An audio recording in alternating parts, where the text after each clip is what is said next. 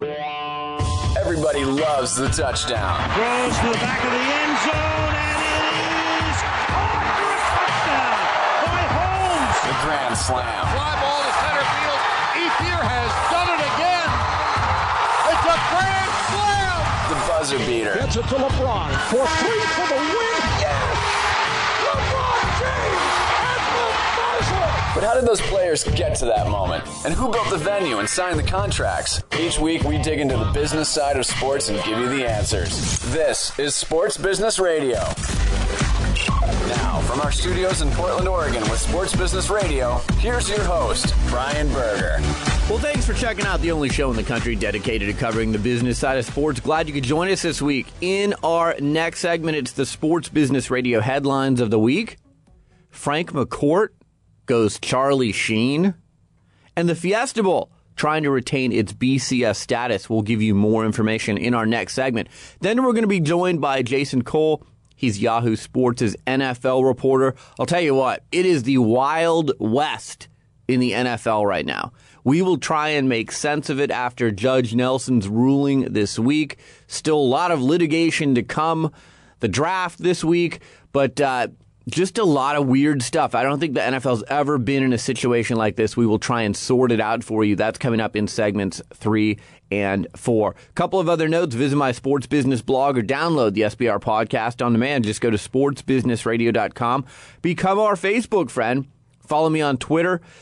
You can find me at SB Radio. You can find everything you need about us at sportsbusinessradio.com. Griggs, some interesting NBA playoffs. I think the matchup everyone wanted to see is going to materialize. Boston and Miami, two of the marquee teams in the league meeting in the semifinals. That should be a TV ratings bonanza. Yeah, definitely good for ratings, and I think Rondo's going to have a heyday in that series. I do too. And Boston knows who they like to go to at the end of a game. They're an experienced team. I just don't think Miami has enough to beat Boston. And how about Kevin Durant? He went into beast mode this week and put that team on his shoulders, and he's going to be fun to watch in the next round as well. All right, Sports Business Radio headlines coming up next. You're listening to Sports Business Radio.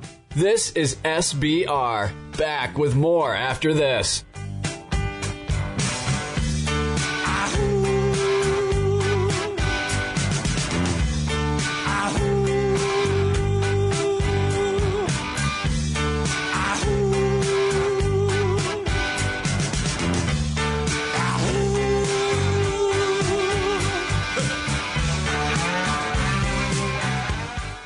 Sports Business Radio talks to the people who call the shots in the world of sports. Brian Berger goes one-on-one with the biggest names. My guest is David Stern. He's the commissioner of the NBA. It is always a pleasure, Brian. Bill Hancock, he's the executive director of the Bowl Championship Series. I'm happy to be here. Thanks for having me. Dallas Mavericks owner Mark Cuban. Mark, thanks for joining me. My pleasure. My guest is Mickey Loomis. He's the executive vice president and general manager of the world champion New Orleans Saints. Pleasure to be with you guys. Mr. Allen, thanks for joining me. Thank you. My guest is Mark Emmert. He's the president of the NCAA. Oh, happy to join you. My pleasure. My guest is Eric Spoelstra. He's the head coach of the Miami Heat. Brian, appreciate it. Glad to be on the show. Mr. Nicholas, it's an honor to have you on Sports Business Radio. Thanks for joining us.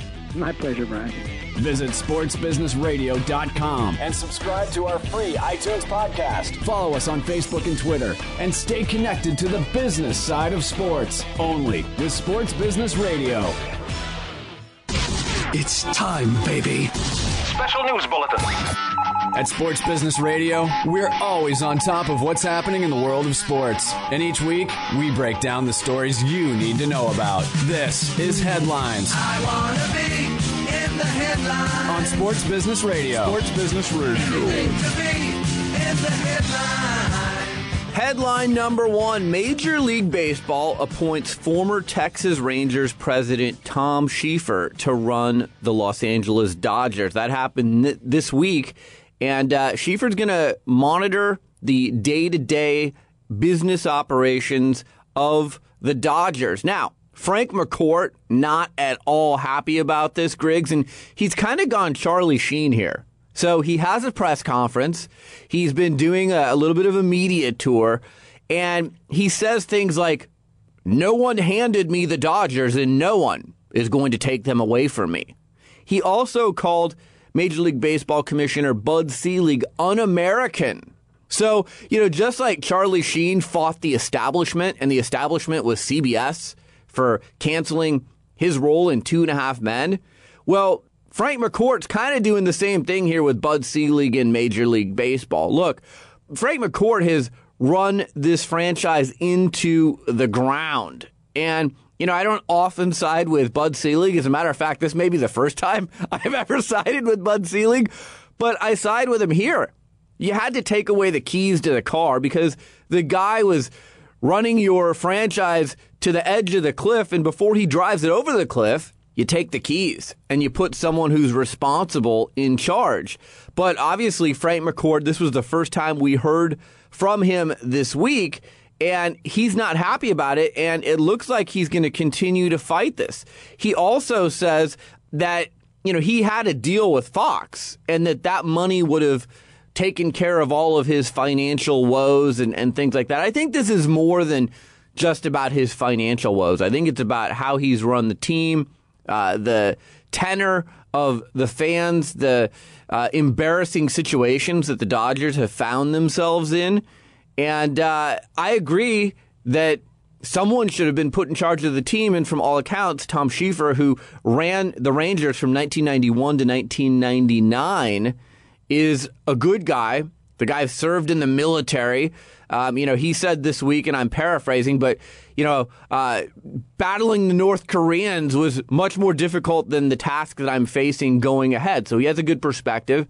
I think he'll come in and he'll take inventory and he'll figure out how to right the ship. The question remains, what happens with Frank McCourt for the long term? Because a year from now, 2 years from now, I just have a hard time seeing Frank McCourt sitting in the owner's box at Dodger Stadium after all of this mess, where somehow someone else comes in, cleans it up, straightens it out, and then they say, okay, Frank McCourt, here's your team back. Yeah, Selig did the right thing. I mean, he had to do something because this team and this franchise is just going down the toilet bowl. It just keeps swirling around. It just doesn't look good. He had to do the thing that he did. And look at the presser from McCourt was great, too. Like you said, it's like a movie script, out of some movie, and it fits perfect. It's L.A. I mean, it's like, of course it's L.A.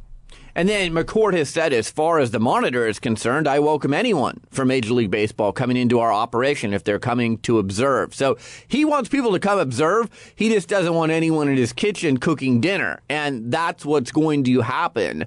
And, we'll see how this turns out. But an embarrassing situation for the McCourts. And again, I don't know if I would use the publicity strategies that he's used in having a press conference to criticize Major League Baseball and Bud Selig, and then doing a tour of media interviews and continuing to do the same thing. It just reminds me of Charlie Sheen, and we've seen how that strategy worked out. All right, our next headline, Sacramento Mayor Kevin Johnson, local business leaders, and Kings fans have done all they can the last few months to prevent the team from relocating to Anaheim.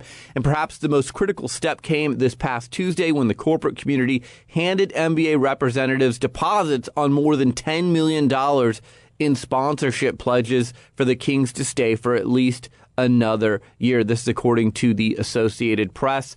Johnson has met with 30 business leaders from the Sacramento area.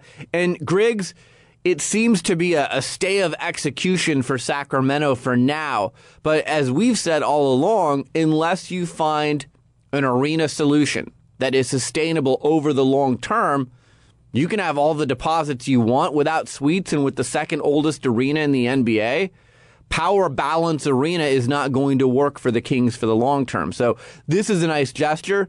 Frankly, $10 million in today's world is not that much money. I don't know if that's going to get the Maloofs' attention. The Maloofs have until May 2nd really to decide, are we going to go to Anaheim or are we going to stay in Sacramento for at least another year? If they stay another year, then they can at least buy themselves more time to either figure out, can we find an arena solution for the long term in Sacramento?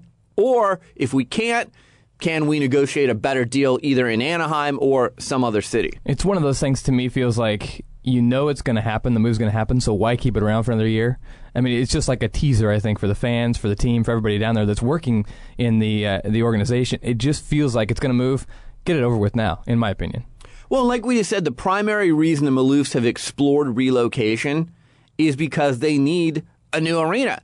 And they haven't been able to get that done in Sacramento. So you can raise $10 million for tickets, for sponsorships, and things like that, but you're putting a Band-Aid on the problem. You're not solving the problem. And so far, I have not heard anyone talk about a solution for an arena. Now, there could be other people that step in and own the team. There have been several billionaires, and their names have been floated.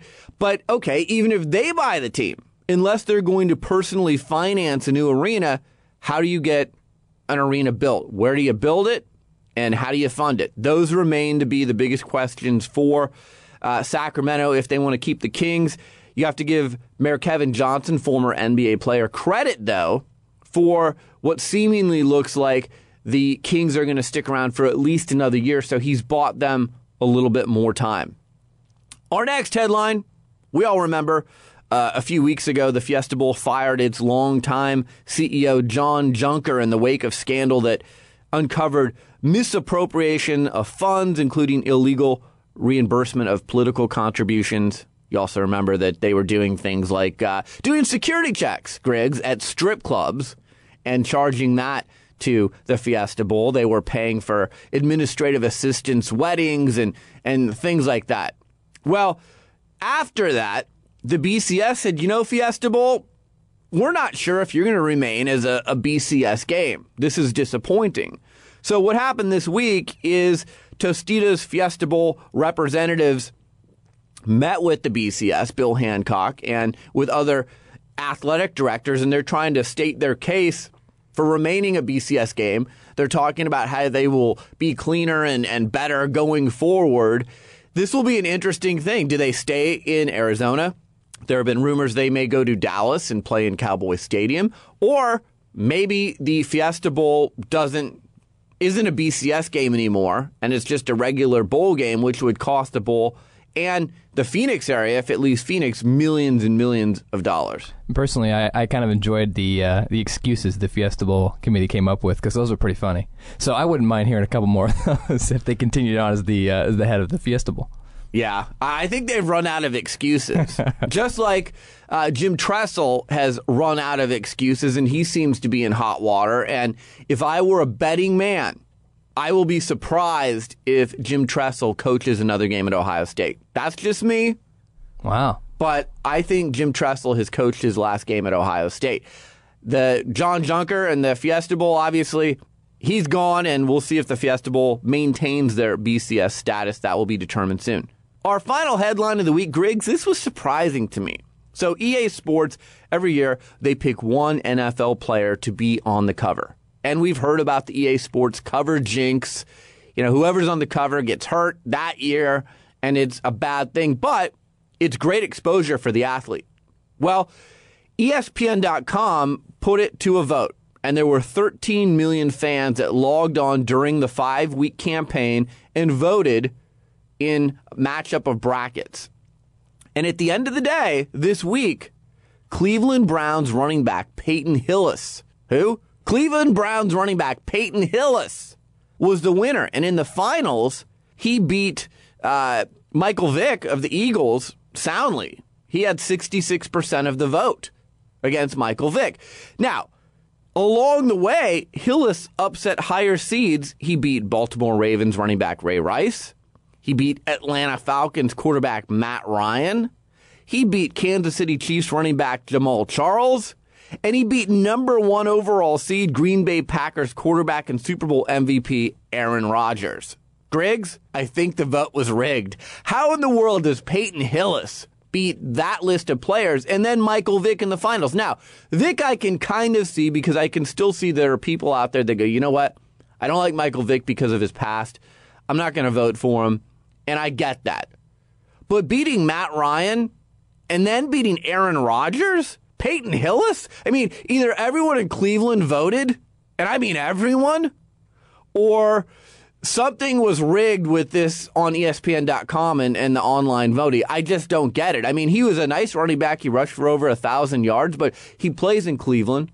He's not marketed by the NFL or by the Browns. How in the world did Peyton Hillis become the cover athlete for EA Sports? I think he must have recruited his mom or grandma, and she just sat there for like a week voting. It's something like that. It's got to be something. I'd love to talk to him and ask him, how did this happen? See if he has any insight on that. Yeah, I don't know. I mean, unless, maybe he got the Chinese voters involved, because we know how they've gotten Yao Ming into all-star games. But seriously, I don't know. I really don't know. And I think it's not a great thing for EA Sports. I think EA Sports sells a lot more games with Aaron Rodgers, Matt Ryan, or Michael Vick on the cover than they do with Peyton Hillis. All right. Coming up next, it is the Wild West in the NFL right now. No rules, regulations, everything's in court. It is a mess. We're going to talk about the Wild West of the NFL with Yahoo Sports NFL reporter Jason Cole. That's coming up next. You're listening to Sports Business Radio. Stay in touch with SBR on Twitter, twitter.com/SB Radio. Has your big toe ever had a gout flare? If you've experienced intense pain, tenderness, and swelling in the joints of your big toe, you might be suffering from gout, a medical condition related to arthritis. If you have gout, there are various research studies going on right now that may need your help. One of the studies needs men and women at least 50 years old who have a history of chronic gout, suffer from cardiovascular disease such as a heart attack, chest pain, unstable angina, or complications due to diabetes. Another needs people who have suffered from chronic gout and have been told by a healthcare provider that they have decreased kidney function. Yet another needs men and women at least 18 years of age who have suffered no more than 2 gout flares in their lifetime and have never taken medication for gout. If you suffer from gout, call 877-859-7560 or log on to goutstudynow.com/SBR to see if you may qualify for one of these studies. That's 877-859-7560. That's 877-859-7560. The website is sportsbusinessradio.com. My guest is Jason Cole. He's the NFL reporter for Yahoo Sports. You can follow him on Twitter at Jason Cole Yahoo. You can also find him online at yahoosports.com. Jason, how are you? Thanks for joining us. I'm terrific, and it's good to be here. So it is really the Wild West in the NFL right now. Just in the last few weeks, we've seen the NFL really take it on the chin in litigation. Yes. We talked last time you joined us about Judge Doty and the TV money with the lockout. And then this week, they lost the injunction case on the lockout, and then they lost the appeal. Now they're on their way to the 8th Circuit Court. So obviously they're trying to get this through litigation, but what happens if they go to the 8th Circuit Court and they get shut down there, too? Well, just be careful. They didn't lose an appeal. They asked for a stay, which is basically a timeout on the injunction with Judge Nelson, and that wasn't granted. Now, what may happen or what will happen is they will ask for a stay from the 8th Circuit Court of Appeals, and that decision could come down very soon. And if they get that stay, then they're back to lockout mode, and then we get into the appeals process. And that's where they talk to, they bring their case to the 8th Circuit Court of Appeals, which is one step short of the Supreme Court. And it's going to be a 3-judge panel that listens to the case and decides whether Judge Nelson's judgment at the Minnesota District Court should be upheld or whether it should be reversed and changed. And that process will take probably somewhere between 4 and 6 weeks would be my guess. If they don't get a stay, however, from the 8th Circuit Court of Appeals, then it really becomes wild, and the negotiations will become fast and furious between the players and the owners. Now, the last time the league went to the 8th Circuit Court, you noted this in your column this week, was in 2009 to appeal federal judge David Doty's decision allowing Michael Vick to keep approximately $20 million in bonus money that was paid to him by the Atlanta Falcons. The point is that the league has not had great success in any of these courtrooms. And, I think most fans are sitting around going, okay, I don't want to hear about all the rhetoric and I don't want to follow the litigation. Just tell me, when is there going to be NFL football? When can we see trades? When can we see free agent signings? And do you have any insight into when that might happen? Well, at current rate, I think that we're talking about mid to late June is when business will reopen, especially if the 8th Circuit Court upholds Judge Nelson's decision and says that the lockout cannot continue, that they have to go back to doing business. Once that happens, the pressure is on the owners to get a structure in place that does not put them at risk of antitrust violations. So basically they got to go and either create a system that has no rules or very few, or they just have to sit down and negotiate and come to an agreement with the players on what they actually can do. That's been the biggest problem in this whole thing, is that the owners have wanted to delay and delay and delay getting to this point. Now the court is sort of pushing them to get there faster, which gives the leverage to the players and forces some action. So I would anticipate that we're looking at really at June, especially if we get a stay from the Eighth Circuit Court of Appeal. There have been some that said, maybe the rules go back to the 2010 rules where there was an uncapped season. Do you think they'll come up with new rules, or do you think they'll just revert back to the 2010 rules? I think, look, the rules are not the problem. It's not. The players are not sitting here saying, we didn't like the rules that were in place before. Right. Okay? They don't have a problem with that. They have to attack those rules because those rules come from antitrust exemptions. The draft does not exist except for the fact that there's an antitrust exemption and an agreement with the players that the NFL teams can draft. Free agency in its form exists only because the players are willing to agree to rules that allow teams to keep players for a certain amount of time. The franchise tag only comes from a antitrust exemption that then leads to an agreement between the players and the owners that allows that to exist. Okay, so all of those things, those rules, are fine by the players, except that when you are now attacking, how much money they get in negotiation, which is what the owners are trying to do, the players then have to come back and say, well, we're going to attack everything because you're forcing us into this kind of a negotiation. But ultimately, the players are willing to agree to those rules. They don't have a big problem with those rules as long as the percentage of the money that they get is in line with what they were getting before. That is what the fight has always been about. We're joined by Jason Cole. He's the NFL reporter for Yahoo Sports. Follow him on Twitter at Jason Cole Yahoo. Jason, let's talk about Commissioner Goodell and the owners. They've strategized and planned for this for several years now, and it's not going according to plan. Mm-hmm. What is this doing to Commissioner Goodell's legacy? I mean, this is his first showdown at the OK Corral, so to speak, along with DeMaurice Smith, and it seems like he's getting his hat handed to him so far. Well, one of the problems, from what my sources have told me all along, is that actually Goodell is not really running this negotiation and never has.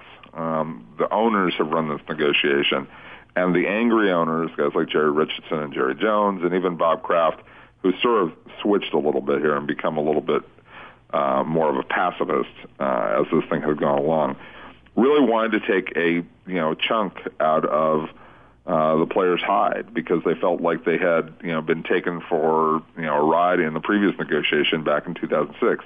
That negotiation was run by Paul Tagliabue, who then retired, and Roger Goodell took over for him.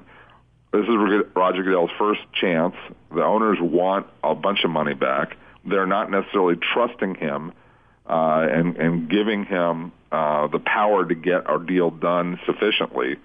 And really have sort of cluttered and made a mess of the whole negotiation process. And yeah, you're right. This is hurting Goodell's legacy, and it's hurting the perception of how powerful he really is in the public. And I think that's caused this thing to misfire so badly. And really, somewhere along the line, the owners need to look at Goodell and say, okay, you need to run this. And Goodell always wanted to get a deal done and would have gotten a deal done much faster if he had been allowed to really run this show right from the beginning. That has not happened. So does Commissioner Goodell have enough respect from the owners that if he goes to them and says, okay, we need to make a deal, are they going to listen to him? I think that at this point, I think they are starting to realize that Goodell was right all along. That and they'll never admit this privately, and Goodell will never admit this privately. But they knew that he knew that this was a bad path. He did not want them to opt out of the agreement back in 2008. He told them that this was bad strategy. Let's wait. Let's hold this off. And I think what's happened in court has only proved that he was right all along, and they need to trust him. The problem is that you've got a bunch of owners who, again, wanted their pound of flesh, and a bunch of owners who have never been through the fight. Remember that back in 1993, more than half the owners have changed. More than half the teams, I should say, have changed owners since the Reggie White case was resolved back in 1993. So, half of these owners who own teams right now have never been through this fight. So a lot of them want to fight this battle. On the other side of the fence, you've got DeMaurice Smith. And, one of the reasons he was hired is people thought he was kind of an outside-the-box thinker. Mm-hmm. And he goes to decertification, which was, in many people's opinion, the nuclear option. Will he really decertify the union? It's turned out so far to be the proper tactic. It's really given players leverage that they wouldn't have had otherwise, to the point where, I'm reading this week, the NBA players are looking at, hey, what would it look like if we decertified? I mean, the NBA is really watching this case very closely. What is this doing to DeMaurice Smith's legacy? Because I would imagine that the players have more faith in him by the day. I would say that that's correct. I think that, he's following a strategy that was laid out 20 years ago.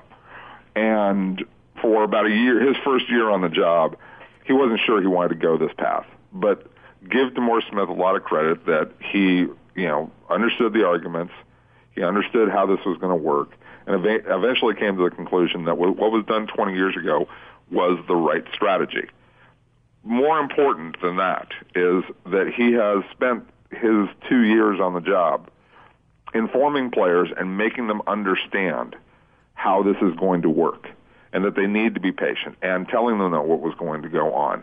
And he has been a much better communicator than Gene Upshaw ever was. And Gene Upshaw, and as much as he was criticized, was a brilliant negotiator and brought the NFL Players Association, up to speed after it had been, basically run terribly previous to his regime. He really brought them up to speed from a negotiation tactic standpoint. What he didn't do was communicate that vision very well with the rank and file. DeMaurice Smith has explained it to the rank and file to the point where what you don't see in this negotiation is you're not seeing a lot of players jumping off the bandwagon, when things get a little bit tough. Yeah, there was a story out there that 70 players were looking for a seat at the table. It died pretty quickly. And I think that, the players now understand better than they ever have before how this process is going to work, and that it's going to take time, and that they need to be patient, and that if they're all of a sudden running out of money, they have only themselves to blame because they should have seen this coming. Back to my conversation with Jason Cole from Yahoo Sports next. You're listening to Sports Business Radio.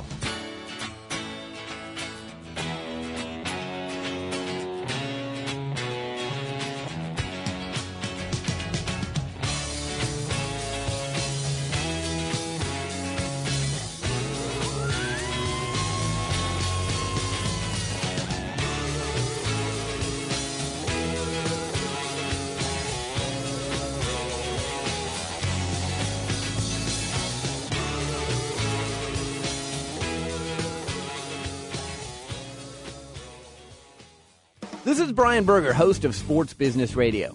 Every championship team has one thing in common: good coaching. And I want to be your coach, your media coach. When I'm not hosting Sports Business Radio, I team with former Nike PR director Lee Weinstein to form New School Media Coaching. New School Media Coaching uses a fresh and interactive approach for educating our clients about dealing with today's media landscape. Whether you're an athlete, a coach, or a front office executive in the sports or business world, we'll prepare you for communications with the masses in today's social media world where everything is on the record. And just like any good coach, we'll help you practice your new skills, and we'll be there to provide constructive feedback every step of the way. With a combined 40 years of experience, we're veteran coaches, but we use a new school approach. For an overview and a list of our services, visit newschoolmediacoaching.wordpress.com or email me at brian@sportsbusinessradio.com. This is Sports Business Radio. Back to my conversation with Jason Cole of Yahoo Sports. The other thing that's been really interesting in these negotiations or in these work stoppages, it seems like the public and the court of public opinion, people usually side with the owners and they look at the players as being greedy. But that hasn't been the case with this. And this week, I thought it really took a turn in favor of the players. When you have players literally showing up at their training facility door, I want to go to work, and I'm being turned away by my employer. I thought that was a visual that will stick with a lot of people and will get the court of public opinion really on the side of the players. I think it's going to be slow. I don't think that it's completely on the side of the players. I still think that most fans have an obvious jealousy of the players, and there's a reason why. It's because they wish they were the players. They dream about being players. They watch the game wishing they could do what the players do. And that's natural. That's completely okay. And that's why people love the sport and they get so into it. And they look at players and they say, how could you possibly, not want to play this game when I would play, for free or for 10% of what you make or whatever number they come up with in their head. So there's that natural jealousy. But yes, eventually people are looking at this saying, hey, wait a second, they supposedly have this agreement. They supposedly should be able to go back to work. Why aren't they going back to work? And then they need to sort out the issues about why they're not getting to go back to work. And that those issues eventually point to the fact that the owners don't want them to come to work because the owners want leverage over them. And then all of a sudden it paints the owners as being greedy and simply leverage-minded. We're joined by Jason Cole. He's the NFL reporter for Yahoo Sports. Follow him on Twitter at Jason Cole Yahoo. You can find him online at yahoosports.com. Jason, let's go through some logistics of just how the league, which is the Wild West right now, is operating. So, the draft was this past week. You can't make trades. You can't sign free agents. You have to organize your own workouts. What are the other rules of today's NFL as we speak? Well, it depends. The rules under a lockout are that the players can't come in and can't work and have to do all their workouts on their own.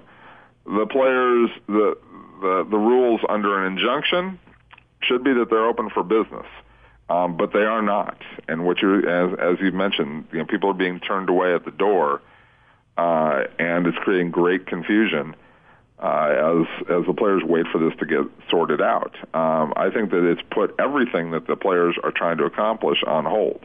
I think that any player is going to sit there and go, okay, why should I even be working out with my guys in town? Why should I be doing anything like this at all? And it's causing the whole thing to fall apart. I mean, I'm hearing from team doctors all the time that they're trying to keep a lot of the players on board with what treatments they should do, but there's a trust factor that is disintegrating because the players are looking at it and saying, the owners don't seem to be terribly interested in my care because they're taking all these measures that basically ignore my health. So I'm not trusting the doctors that I'm working with. I'm going to go, do this on my own. I'm going to find some other kind of solution, and it's creating basically chaos, within the ranks of the NFL and how the players operate their jobs. And so, really, it is completely the Wild West, a no-rules situation, nobody knowing exactly which way to go. Jason, what happens if players organize their own workouts and they get hurt during a workout? Right now, they would be, not covered. They would not be covered by the league, and they would probably be subject to be cut because of what would be classified as a non-football injury, even if they're working out, practicing for football, because they're not at a team facility doing a team-monitored activity. That is the problem that players face when they work out on their own. That's why, if anybody's ever been in a town, where they happen to run into a professional football player working out at like a Bally's or a Gold's Gym, and that happens occasionally, I hear from people because players do go out and, want to do a little bit of work on their own. What you generally see is, players don't work out that hard at your local gym. They just basically break a sweat and they try and, get a little light work in. And why is that? Because they don't want to take the risk that somehow they're going to get hurt at their local gym and not be covered by their insurance under the team and be subject to being cut because of a non-football injury. The other thing you pointed out this week in one of your columns, which I thought was a great point, is if you're a rookie and you were just drafted, you can't report to your team, you can't sign a contract, and then you can't learn the playbook. So is your rookie season, if this thing goes on for a while, is it going to be lost because you literally show up and you're so far behind the curve when the season does in fact start, you're too far behind to get caught up? This is going to be a really problematic year, and for all the people who were excited by the draft this last weekend, just understand that if they don't get this resolved very soon, everything that you saw at the draft was meaningless. Because, again, those players are not going to be able to work with their teams. They're not going to be able to do any work. They're not going to be able to talk to their coaches for at least like a month and a half. And if that happens for a month and a half, all that time, catching up, in the second half of June and part of July is really, really difficult, especially the quarterbacks. And Cam Newton, Blaine Gabbert, any of those other quarterbacks, they're just not going to be very effective because they're going to lose so much time this rookie year. You might as well not even play them. Last time we had you on, we talked about the sense of urgency. And, a lot of people have said, well, there's really no sense of urgency until games are officially lost, until paychecks are officially missed. We haven't reached that point yet. Do you feel a renewed sense of urgency in the last week, or do you still feel like until we miss games and paychecks, things might not really get done? No, I think that things are going to get done faster because I think that, unless the Eighth Circuit Court of Appeals completely reverses the decision by Judge Nelson, this is going to ultimately force the owners to have to come back and negotiate. This was a huge victory for people who like football. All right, the decision by Judge Nelson was, provided the players with great leverage. If she had allowed the lockout to go on, and the players were the ones that were then going to the Eighth Circuit Court of Appeals to appeal for that ruling, it would have changed everything substantially. Again, if the Eighth Circuit Court changes this, reverses it, which I see as unlikely, but if they do somehow reverse this decision, then we're back into a mode where the owners can simply wait it out.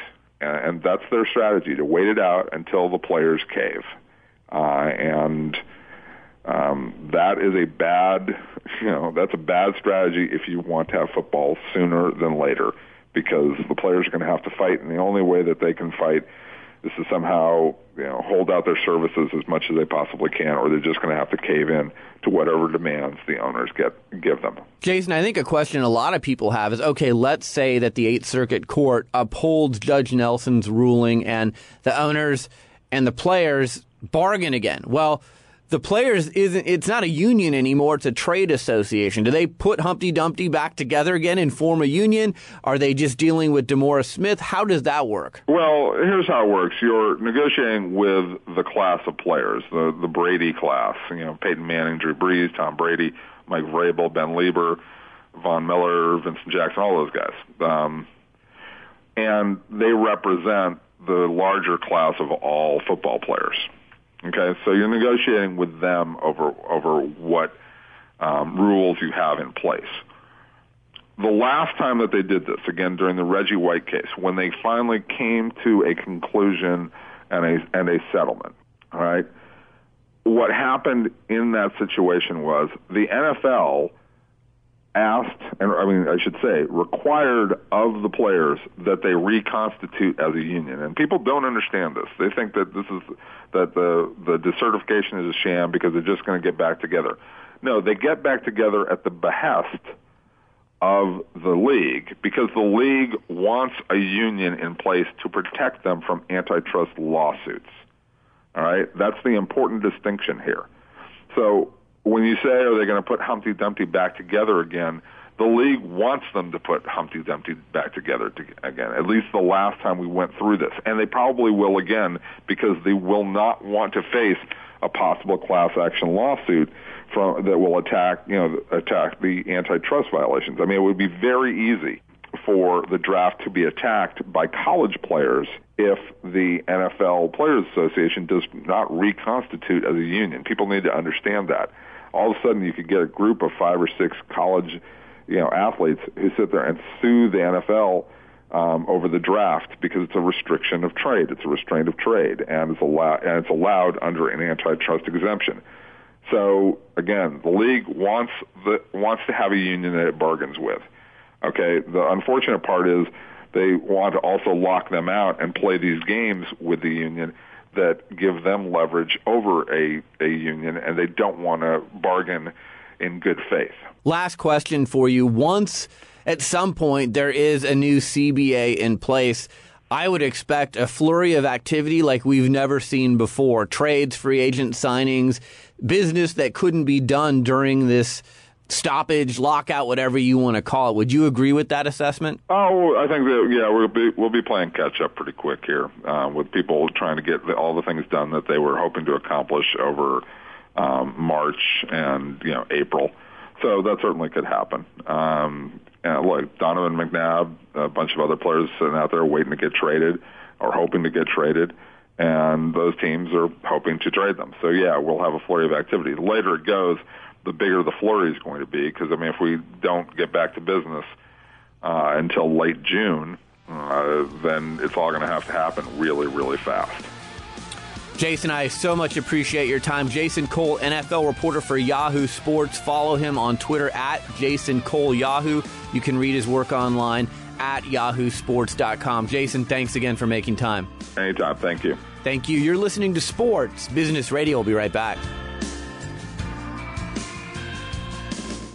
Hi, this is Brian Berger, host of Sports Business Radio. It's no secret that we're battling a tough economy these days. It's more difficult than ever for companies to position their brand in a unique way and reach their target audience. Sports Business Radio can help you, though. Sports Business Radio is syndicated in markets nationwide. Our popular podcast is regularly rated in the top 100 business news podcasts on iTunes and has listeners around the world. But our radio network and podcast aren't the only places your company will receive exposure when you join our family of sponsors. We'll also give you exposure via sportsbusinessradio.com and at our new Sports Executive Speaker Series events, which feature a conversation with a key decision maker from the world of sports in front of a live audience. And best of all, we can expose your product to the big name guests that appear on our show. We'd love to have you on our team. Please contact me at Brian at sportsbusinessradio.com or at 503-701-2215 if you're interested in becoming a sponsor of Sports Business Radio. Back to Sports Business Radio with Brian Berger. Well, some of you out there say that we don't talk about the NHL enough, and you're probably right. But let me talk about them right now. I'll tell you what, this may be the best first round of NHL playoffs we've ever seen. 9 straight days of overtime between Tuesday, April 19th, and the last night of the first round, Wednesday, April 27th. We've seen several Game 7s. The Canucks held off the defending champion Blackhawks in a Game 7. Canucks were up 3-0 in that series. Blackhawks tie them up, force a Game 7. So, Griggs, some exciting hockey, and this is great news for NBC and Versus, who just renewed with the NHL to the tune of $2 billion, $200 million a year. Really exciting first round of NHL playoff action, so it's been great. Yeah, it has been fun, and I love the hockey fan because they're so passionate, and those stadiums are just filled. They've got their towels going. They wear the same colors. They're pounding the glass. It's an exciting sport to watch. The fans love it, and when the games go to Game 7, you got some great comebacks, some overtime games. It's great for sports. And it's so much better in high-definition television. It is a thing of beauty to watch in HD TV, so a lot easier to follow the puck. All right, a lot of thank yous on the show this week. Jason Cole from Yahoo Sports. He's their NFL reporter. You can find him online at yahoosports.com. He does some great stuff. Our show staff, Brian Griggs, Josh Blank, Jared Milzer, Patrick O'Neill, Darren Peck, Ron Barr, James Harris, and Doug Zanger. A podcast reminder, you can catch our show on demand via podcast every week. Click on the iTunes icon on the front page of sportsbusinessradio.com to have our show podcast downloaded to your iTunes every week. We'd really appreciate it if you're able to post a review of our podcast on iTunes. I'm on Twitter.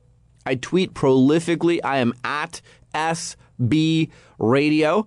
And we're on Facebook. If you want to become our Facebook friend, you can find that icon on the homepage of sportsbusinessradio.com. For Brian Griggs, I'm Brian Berger. Have a great week, and we'll talk to you next week right here on Sports Business Radio.